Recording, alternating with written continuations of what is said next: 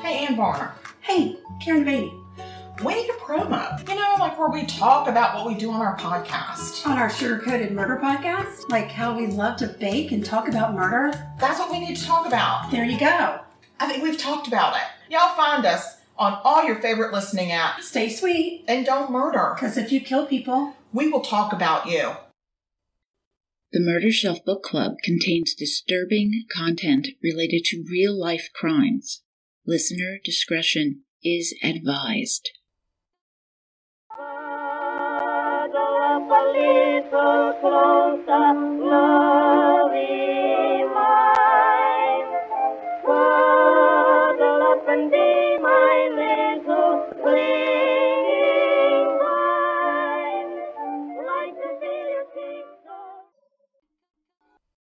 Welcome, Murder Bookies, to the Murder Shelf Book Club podcast. I am your host, Jill. I hope the holidays are going well, and this is episode 79, a sugar-coated interview with Ann Varner and Karen DeVanie of the Sugar-Coated Murder podcast, the authors of Click, Click, Click. My podcast features the best true crime books out there, and this is one of them.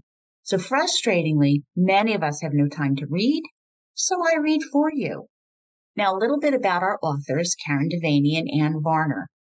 They are sisters who grew up in Franklin, Virginia, which is where this case of missing and murdered Trent Ritley takes place. These ladies are truly my spirit sisters. They have their hearts in the right place. And this is the first book in a series that they call Say My Name, which emphasizes the importance of remembering the victims. I really encourage you to read the book, Click, Click, Click. And now I'll introduce you to Ann and Karen. Thank you for doing this. well, thanks for having us. Thank you so much for having us, Jill. We appreciate it. Oh, gosh, I love you guys. We had such a great time talking at CrimeCon. Yes. Then I read your book, and I was like, yes. Thank you. This needs to be featured on the podcast. Oh, thank you. Any excuse to hang out with you guys. It's all cool. I know. I want you to know, I was just listening with my husband before, and you were talking about octoballs, and he was dying. He was just dying. We were howling. It was just so awesome. I said, yeah, this is why I love these ladies. I get their sense of humor. They get my sense of humor. It's awesome. It's all the same. It's all the same sense of humor. It's just sick and twisted, and we never know what's going to come out of our mouths. No, we don't. Freaking love it. Now it's a thing. Hashtag octoballs. Absolutely. Awesome. Okay. Jumping right in here, giving you much chance to breathe. But one of the first questions I have for you is, where did the title come from? Click, click, click. I'll take that. You go ahead. By the way, coming up with the title for your book is one of the hardest parts about writing the book. I agree. And a lot of people say, oh, the book will name itself. And it kind of did. Yeah. As we were, we had written all of the words and we were trying to put things in order. And there is a place in the book where the two killers and their victim are out at the scene of the crime before the crime has happened. And one of the murderers has a gun in his hand that the victim does not know exists.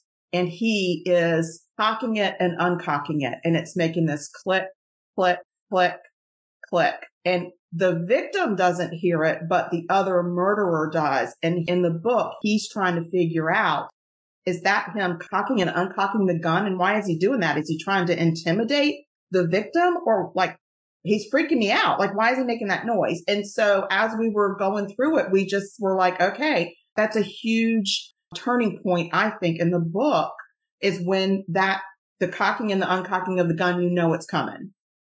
And then later in the book, there's a scene where one of the murderers is in his car and he turns his turn signal on, and that same click, click, click goes. Takes him right back to that scene. Yeah.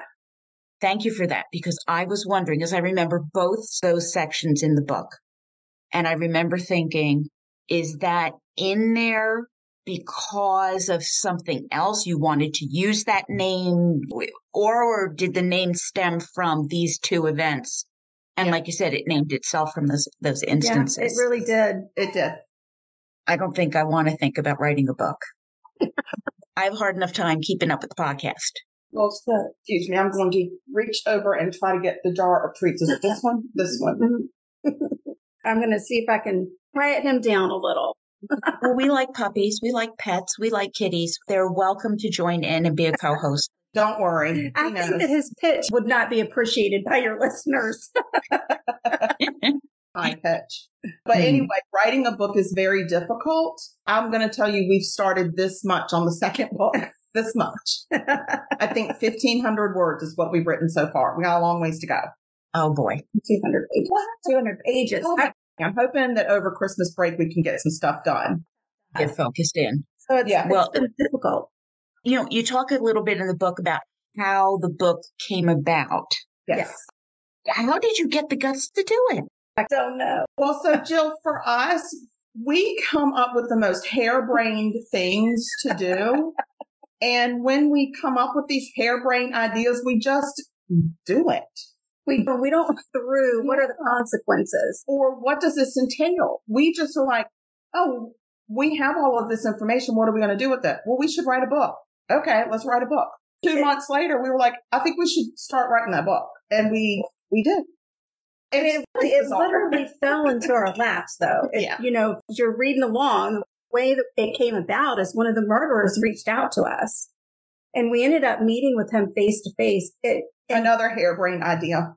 I don't know what we were thinking. I really don't. And we still ask each other, what were we thinking when we went and met with him face to face in an office with the door locked, just the three of us. And nobody knew where we were. We didn't tell anybody what we were doing. Yeah. That is like a violation of True Crime 101. Yes. You plaster, right, all over social media. I am going here to meet the person I haven't met yet. Look, he happens to be a murderer. I know. And you didn't tell anybody. What happened was we asked people about going. We asked the lead detective in the case, who we had talked to extensively, and said, hey, the guy wants to sit down and meet with us and tell us his side of the story. And he was like, you should not do that. We're like, oh, well, let's ask somebody else. And we actually... he said the wrong answer. We asked Dad, now we're going to go ask Mom. So you know who Catherine Ramsland is, right? Absolutely. Okay, well, we had seen her at Savannah Crime Expo that year. And we had seen her talk on Dennis Rader and all the, her writing the book with him. And I got this harebrained idea that I would write to her and say, hey, we've got this murderer from our hometown that's out of jail now, and he wants to meet with us and tell us his side of the story. Do you have any advice for us on how to control the situation or how to control the narrative? And she wrote back and said, you absolutely should not do this. You're not professional. You're not prepared for this. And I would never recommend for somebody to do this. So I was like, looks like we're doing it. Okay, so we've talked to the COG, we've talked to the expert in criminal psychology, and they both said, don't do it. We're going to do it and not tell anybody. Yeah, so we just won't tell. Typical toddlers. Yeah, that's the kind of stuff we do. We're really dangerous as sisters. That's the problem. Yeah, our family sometimes tries to keep us apart. For good reason.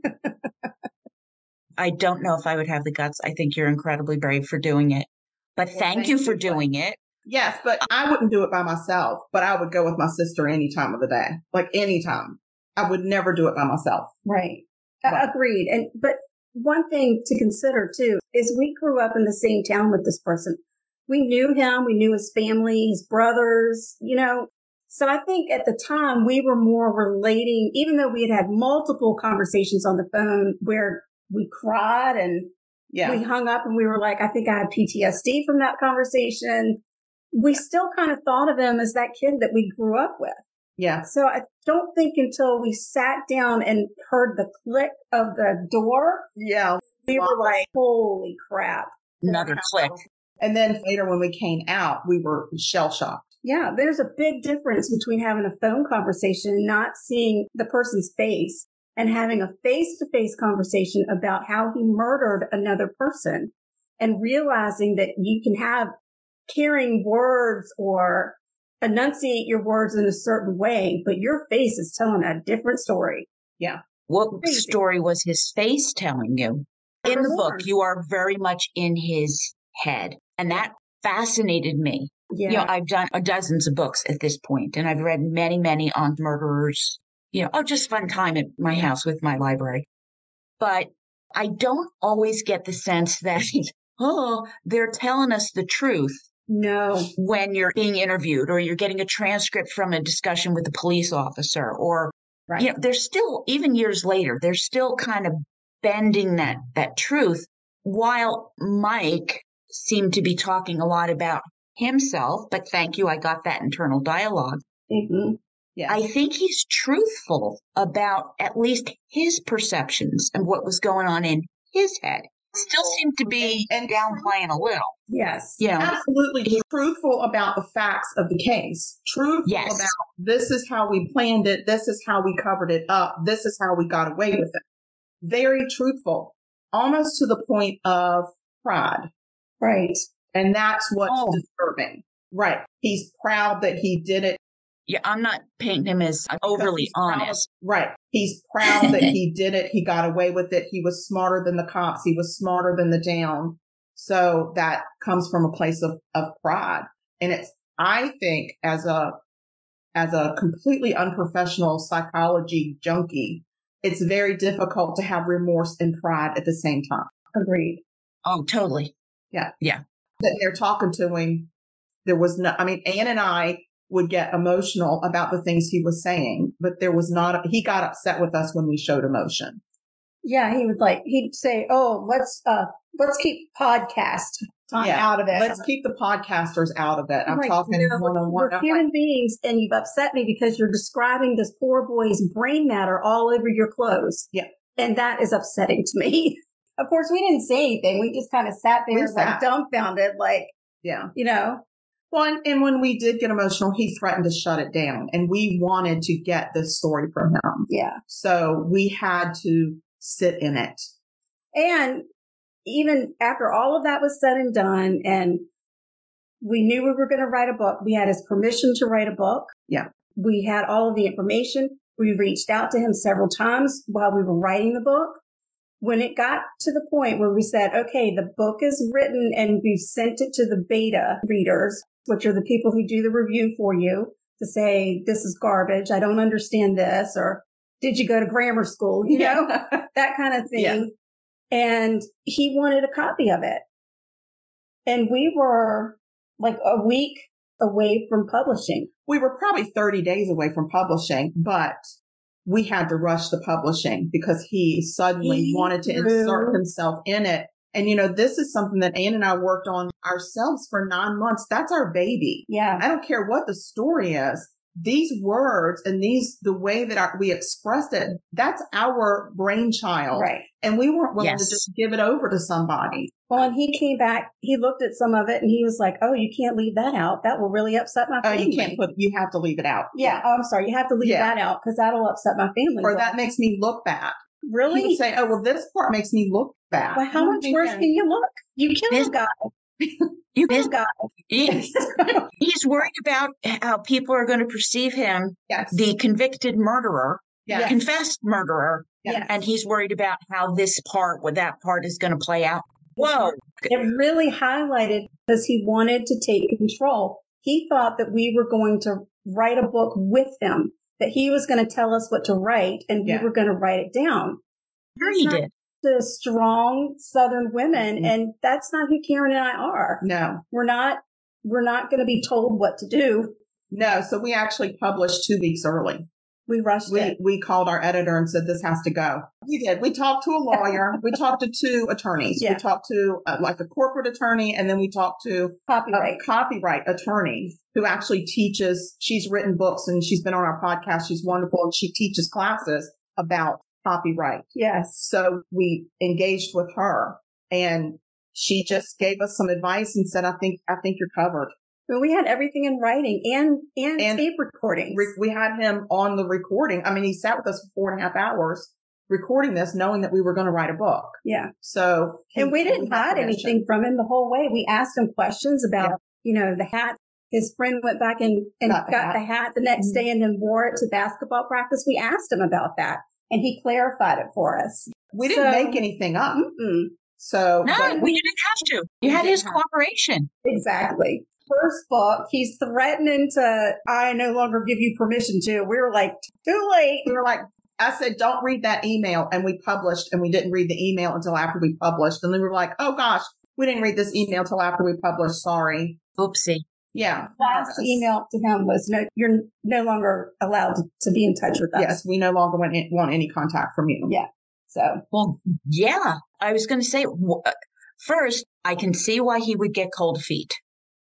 Sure. He, when I was talking about things that he was telling you, I was also going back to the teenager who lost his dad, who goes down the rabbit hole of, laughing out at his family and his poor mother and all of this. And, it's conspiracy. And then that takes over. Yeah. But the guilt is there from the beginning. I mean, he's wrestling with that. Yeah. So I ruled him out as a psychopath, but he is totally narcissistic here. Yes. Yeah. Because in his explanation, it is in his head, but it's all about him in his head. Yes. It really is. It is. And I guess you can read about that kind of a personality, but until you really and truly experience it firsthand, you don't understand the depth of logic that, for me, I can't make the connections, but it's the way he thinks. Right. And it's really difficult to deal with that. And then also knowing on top of that, how can you not have been humbled when you took a human life? Like, wouldn't that humble a person? And it didn't.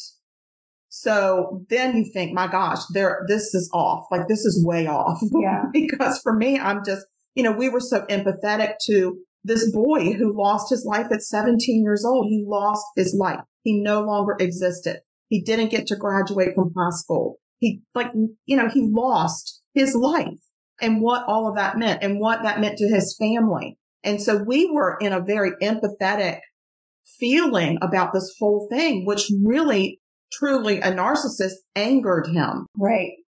Because it seemed like we were on the victim's side and not on his side. You're not focusing on him. Right. A narcissist can't put up with that. You're telling the story of how I did this thing. Yeah. And the target, he's irrelevant. My planning went into this and, how I drove the car and my feelings about all of this and how I had to deal with my guilt and my poor family, and never making that gulf is way too wide. He's not going to make that jump and say, the victim. You feel bad for. No, he can't. No, that's not going to happen. Boy, does that come out in the book. Yeah, well, I'm glad that it does come out and that people that read it are understanding that, because I think for Anne and I, we don't want to just highlight, our main goal, of course, is to highlight Trent and his life and how it ended so senselessly, but also how this line of thinking in a young person who's not being checked on can really take them to a bad place. Right. And that's what happened here with these two guys. Yeah. So I think there was a lot of meaning behind that for us as well, to make sure that, I don't know, maybe if somebody reads this, that they'll make a different decision. Right. These thoughts in my head, maybe I need to go talk to somebody, a professional about it, because I don't want to go there. Or a parent. If a parent and they're like, oh yeah, my kid is locked away in the basement and I don't know what's going on down there. Maybe they'll take the door off the hinges because you're the parent. Go down in the basement and check on your child. Exactly. Listen, I can see how that can happen. You've had your 54-year-old husband just basically drop dead on you out of the blue. Yeah. Everybody's in shock. Yes. Oh, yeah, totally. This was a man who is beloved in town, has this whole family that he loves and adores. Clearly, Mike loved his dad, I think, as much as he was capable of loving, or he looked up to him, or for whatever reason. And he goes into this spiral, but everybody else is grieving. Right. Yes. Because it's not that long. It's 2 years later, probably less than 2 years after his dad's death that they put this whole thing in action. How long had they been planning it? So I see a cause effect here, not justifying anything. Absolutely not. Where the lights got dim. Yeah. And because you're trying to cope with your loss of your husband, keeping your family going, keeping your house. So all of a sudden, not just your life partner, but the person that provides for you every day is like literally just swiped right out of your life. And now you're a single mom. You've got a kid still in high school and he's real pissed off. I mean, and you've got older kids that are grieving the loss of this patriarch. And you're having to pick up the pieces. I don't blame her. Oh, no. At all. I can see where this certainly, it just would happen so easily because she had so much on her plate and she was devastated.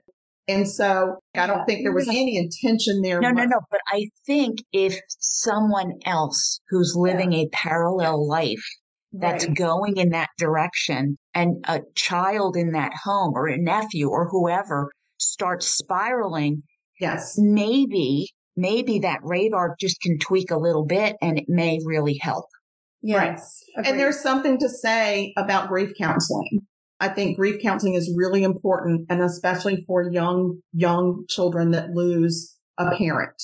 I think grief counseling is almost a must because you have to learn, with boys 17 years old, they are nothing but a swirling cyclone of hormones. And so where do you put those feelings in that cyclone of testosterone? Like it doesn't fit. Right.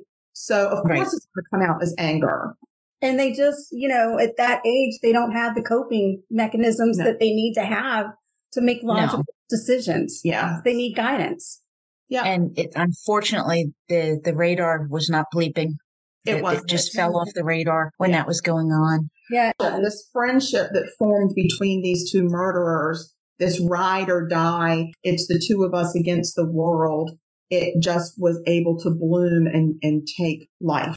I mean, it was like we called it the dark passenger. Yeah. Because when they were together, it was like there was another entity in the back seat of their car riding along with them and feeding them these feelings of the world is against us and we need to get back control. If you're having these horrible, dark feelings and thoughts and whatnot, and there's somebody else who is also experiencing them, that is a validation too. Right. I'm not alone. Look, he gets it. He understands it. And off they go, spiraling into this dark passenger and accepting these thoughts as, we can do this. We can really do this. Yeah. And gosh darn it, they went and did it. They did. They really did it. And they didn't get caught and they covered it up. And that to me is somehow a nod to their intelligence in a really sick way. Right. Because they had to plan things. They had to carry it out. They were organized about this. Very organized. And I'm not saying that Franklin had a bad police department at the time, but I don't think anybody thought anything like this could happen. No. So I don't know that they were, I think some of them maybe decided from the very beginning that this wasn't a murder, that this was something different, that he just ran away because they couldn't in their mind think, why would this student be killed? Right. Exactly. Yeah. I don't think it ever entered their mind that it was murder. There was no body, first of all. There was no crime scene, no body. Right. Why would you think murder? Yeah, it's not like there was blood spatter in the back seat or something. It was just an empty car with a window down. Right. Yeah, exactly. I'm not sure that they dug as deep as they could have dug. They were certainly a lot missed when they got the car. Yeah. They didn't process it for weeks, left it outside with the windows down. And I think they probably could have pulled some stuff out of that car if they had, but if they had dusted inside or looked for fingerprints or hair. But, I think police investigation has come a long way in a very short time. Yes.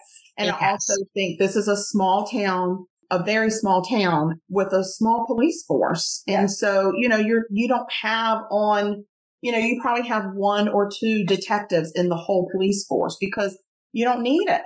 You don't need it. So they're busy trying to track down stolen bicycles. They're not dealing with murder every day. It's not like Chicago or wherever, like a big city. Right. So I don't know that it would have gone unsolved for so long if it was in a bigger city. Right. Today in true crime, the first thing you think of is the husband did it. Look to the immediate family, right? Right. But then you move on to who was last with the victim. Right. And they put themselves there. They did, but they also lied about their interaction with him because they said they were did. supposed to meet him and he never showed up. And they took them at their word. And part of the reason because Mike was from a prominent family in the community, because the same thing happened to those other boys who were suspects, where he was supposed to go to a party with them. The police really, when I say they went after those boys, they made their lives miserable. For 2.5 years, they followed them. But they didn't do that to Mike and Fred. No, they didn't. They didn't. And I think it was because Mike was from a prominent family. Everybody knew his family. And so they would have never suspected that. But those other 3 boys that were the original suspects, they remained the prime suspects for 2.5 years. And these kids it started out in high school. Yep. And they lived in that town, and the police continued to go after them, question them, almost harass them, to the point that they developed PTSD from that. Yeah. To this day. To this day, because they were suspects in their best friend's murder. It was really difficult to handle. Did they ever get an apology for being treated that way? No. I don't think so. They didn't, No. Not that we're aware of. Mm. The response they got was, let's doing our job. Yeah. Yeah. Yeah. Listen, the whole plotting, the murder, it's upset the daylights out of me. But you know what really got me was when I'm reading along and you're telling me that Fred makes this statement that he's going to kill Trent Whitley in front of witnesses, possibly a teacher. Yeah. And after this poor kid goes missing, within 2 no weeks, one said a word. The code of silence. Oh my gosh. How crazy is that? It's very, very disturbing. Yeah. Holy mackerel. Because if one person had just mentioned that to the authorities, this could have taken on a whole different flavor. It could have given an anonymous. There was an anonymous tip line out there for all those years. People could have just called it in anonymously. Oh, listen, practical. There was a $5,000 reward. Yeah. 1990, 1991, 1992. What could I have done with $5,000? I hate to be just garish about it, but right. Yeah. Good Lord. Yeah. Yeah. I agree. It's unfortunate. And I look at those 3 suspects as victims as well. They were victimized by Mike and Fred very hardly because they watched these boys. They knew them. They knew what they were going through. They knew that they were suspects. Yeah. You know, so they victimized countless people in that town. Countless people. So it's it just really makes me mad. It does, yeah. It just really makes me mad. And part of it's because I'm a protective of that town because that's our hometown too. But part of it's just like, how callous can you be? But I guess you are the most callous if you can shoot a person in the head, dump their body in a field, go back 2 days later, dig them up, move them again, and then just live your life. And that is just so callous to me. And so I guess they probably just looked at those other guys as that's just collateral damage. Yeah. And proof that we've gotten away with it. Yeah. It's very unfortunate. And interestingly enough, the people that we have spoken to since the book came out that live in that town, the majority of them say we had no idea. Yeah. They didn't know. They they felt like Mike had been pulled into it, that he just was the follower, not a leader necessarily in the crime. Or was in the wrong place at the wrong time and then was scared to talk. A lot of people went with that narrative, thought that's what had happened. So a lot of people reached out to us and said, wow, we had no idea. This is a game changer. It does seem like it's been very easy for the community to forgive him. Yeah. I mean, he lives back in that community. Now I know that he's gone on to find the Lord, and he's very active in his church, and his church is very supportive. Yes. I think most of them have logged on and given us bad reviews online. So we always know God bless them. Yeah, God bless those churchgoers because they are really good with giving us bad reviews on Amazon, and yet they're not verified purchasers. They're not verified purchasers. So they haven't read the book. Of course not. But that's okay. We feel really good about what we did. We did. We do. We feel like we did what we set out to do. And our ultimate goal was to memorialize Trent, which we've done. There is a memorial garden in the center of that town with a beautiful bench with his name on it on a plaque. And we did that ourselves. We did that out of the proceeds from the book. We blood, sweat, and tears. We dug the garden. We planted the garden. We did it all And Karen ourselves. was just getting over COVID, and she had been so sick. Bless her. She was like, I know. I was laid out on the sidewalk for most of the afternoon. I would dig a hole, and then Ann would do all the planting. Or is that how we did it? we started that way. We started that way. And it's at one point, I was just laid out on the sidewalk. I was so exhausted, I couldn't even move. And she's still going. But it's a beautiful garden. It's a butterfly garden. It's got lavender and rosemary and all kinds of beautiful bushes that have flowers in the summer and spring, and then that have berries during the winter to feed the birds. And it's a very peaceful place. I know we've both had people reach out to us and say it's a very, very peaceful place to go and sit. And, I've had people that have said, hey, I drove by the garden today and there was a man sitting on the bench. And I've had people say, listen, I went and had coffee at Trent's Memorial Garden today. I actually got the opportunity in October to go sit for almost 2 hours and just read a book and just be. I was sending Karen pictures of the garden and we were talking about it. So it is a beautiful, peaceful spot, and it happens to be in the park right across the street from his childhood home. Yep, where his car was found. Yeah. That is so beautiful that you did that. I'm quite frankly, I'm sorry that it took that long to have it done. Agreed. But clearly this story was waiting for you. It was waiting to be told, and I think it was waiting for us. I think the universe said it's time for it to be told, and somehow we were trusted to do it. And I think we're really proud of the way that we did it and that we carried out the goal, which was to memorialize Trent. He is a permanent fixture in that town now, no matter what. Yep. Bolted to the ground. Yes, to a big cement slab. It is not going anywhere. Can take it. We made sure it was not going to walk away. Did you get feedback from Trent's family? Murder is a very hard thing to talk about with the family.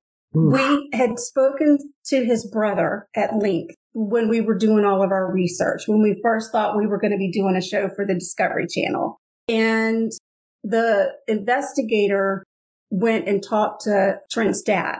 And it's still too painful. It's just too painful for them to talk about.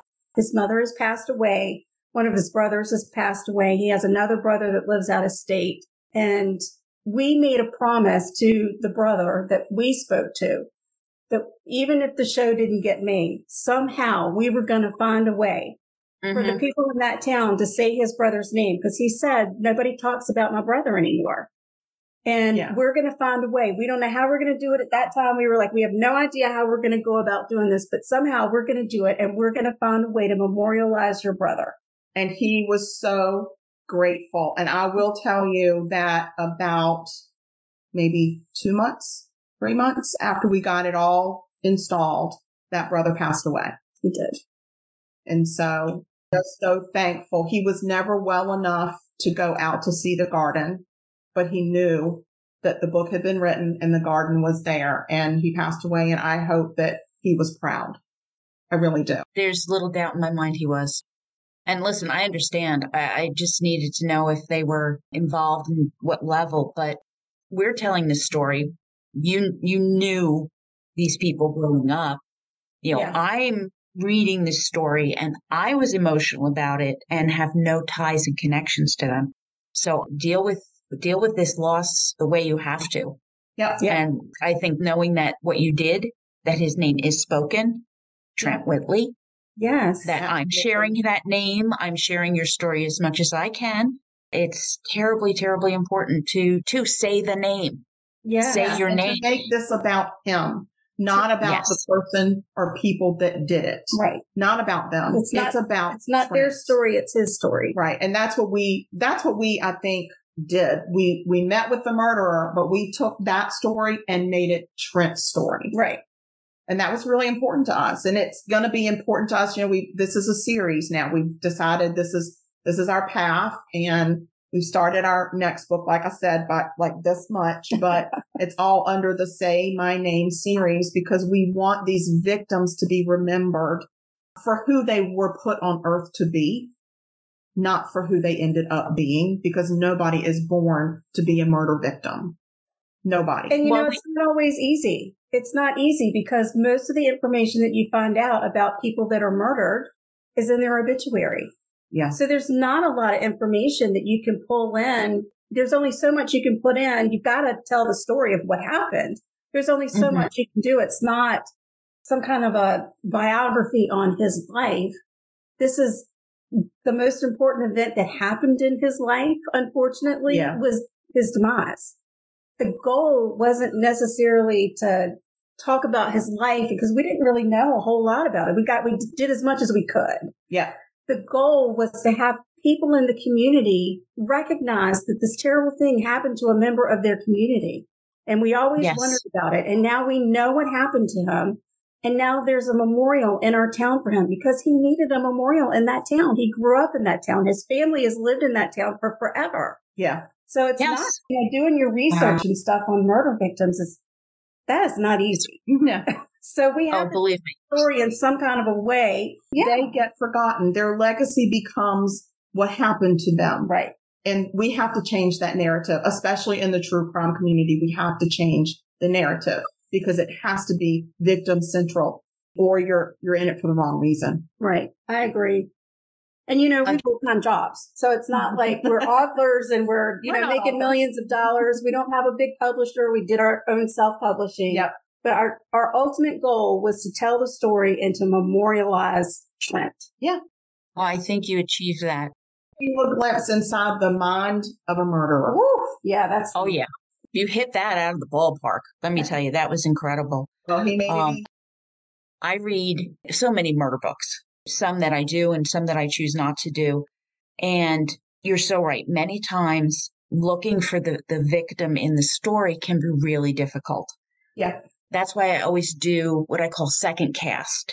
Third episode is part of 2ndCast, where I'll finish the story, but then I will have looked up and researched the victims in as much detail as I can find, going back to old newspapers. I'm sure you did the same thing, pulling out statements from people who knew so-and-so and where they were and what they did. And it's really grueling. The biggest challenge I had is when she married the Green River serial killer. Oh. Gary Ridgway has 49 victims. Right. And if I did a minute on each victim, there's a whole episode right there. Sure. I managed to say something about each and every one. And it was a labor of love. It's not all about him. The book came from the viewpoint of what happened when she was married to him. Yeah. There are victims here that I'd like to talk about and highlight. And I did the same thing I did a book on Ted Bundy. Right. Oh, wow. I think what happens is it's easy to write about the murderer because once they do these heinous crimes, every part of their life is dissected and studied and analyzed, and it's printed in media, talked about on talk shows, in podcasts, things like that. It's the easy part is the murderer. Right. And I think you're right. It is a labor of love to go and find something about that victim that shows that victim was a viable human person and was not born to be a victim. They had a different purpose on this earth and to give some flavor of who they were before this horrible thing happened. And it is a labor of love because it's not easy to find it all the time. No, you really have to dig. It's hard. And thank you so much for remembering Trent, for bringing this case to my attention, because I sure had never heard of it. I'm thrilled to be promoting your book and the story so that more people can say his name. And there's our guy. There he is. Yeah. What a sweetheart. Yep. Well, we appreciate that you've read the book and that you're doing this.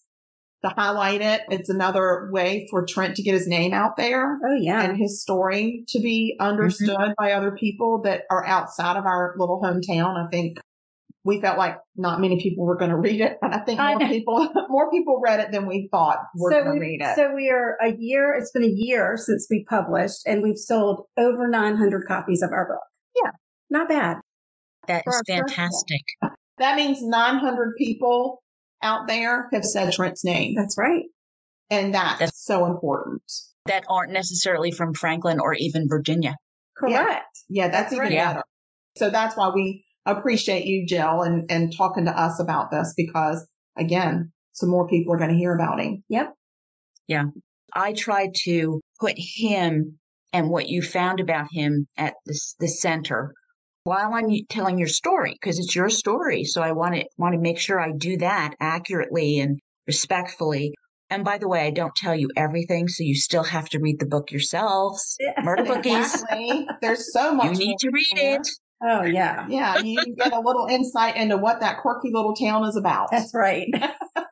And the way that we left our mark on that town in more ways than one. Definitely. Ladies, thank you so much. Oh, Trout, you've been so good. You've been such a good puppy. He's going to have to go on a diet. I know. I think he's gained like 3 pounds just sitting here tonight because he's had so many treats to try to keep him quiet. Well, he was a wonderful co-host. And ladies, thank you so much. Jill, thank you. We can't Jill. thank you. Again, another opportunity to hang out with you. Exactly. Yes, we have to come up with more. Honestly, we got to put our heads together. I'm sure we will. We'll get creative. Definitely. I'll let you know when the episode airs. And listen, stay sweet. Don't murder. Because if you kill people, we'll talk about you and we might write a book about you. We will write a book about you. We're never going to be nice about it. No. Well, there you go. I can feel the murder rate drop. There it is. Do our part to save the world. There's the deterrent. Here they thought it would be the death penalty. No, because Karen and Ann are going to talk about you. All righty. Bye-bye, ladies. Take care. Bye. Well, Murder Bookies, that wraps up my interview with Ann and Karen, the authors of Click, Click, Click. I truly had such a wonderful time chatting with them and getting all their insights into how the book came about. I'm so glad to hear about Trent's Memorial Garden and that there is a place to remember him in Franklin, long overdue, and the brainchild of Ann and Karen. Thank you for listening, Murder Bookies. I see you as you hear me. In 2 weeks, we will start my next book, Frozen in Fear, a true story of surviving the shadows of death by Jane Carson Sandler. I met Jane at CrimeCon 3 or 4 times at this point, a lovely, gracious woman and a survivor who would eventually testify against her rapist-turned-killer, Joseph DeAngelo, the Golden State Killer. I started this podcast with Michelle McNamara's All Be Gone in the Dark, episodes 1 and 2, on his reign of terror. So now it's time to do a story on a survivor and the aftermath. So that's coming in 2 weeks. Now please take a few minutes to leave an awesome review and share your thoughts with me at jill@murdershelfbookclub.com. You can find me on Twitter, Facebook, or Instagram. You can join Patreon for $4 a month and help me pick our next book that I'll be featuring. Links are on my blog at murdershelfbookclub.com with sources, photographs, show notes, our snack recipe, and wine pairing too. Always trust your gut and lock your doors and windows. Written and produced by Jill, all rights reserved. Music by Carl Hosanna and lyrics by Otto Harbach.